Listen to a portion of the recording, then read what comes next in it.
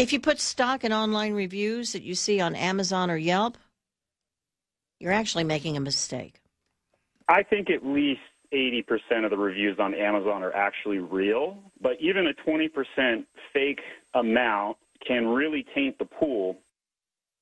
Oh, there are fake reviews that the companies are doing themselves.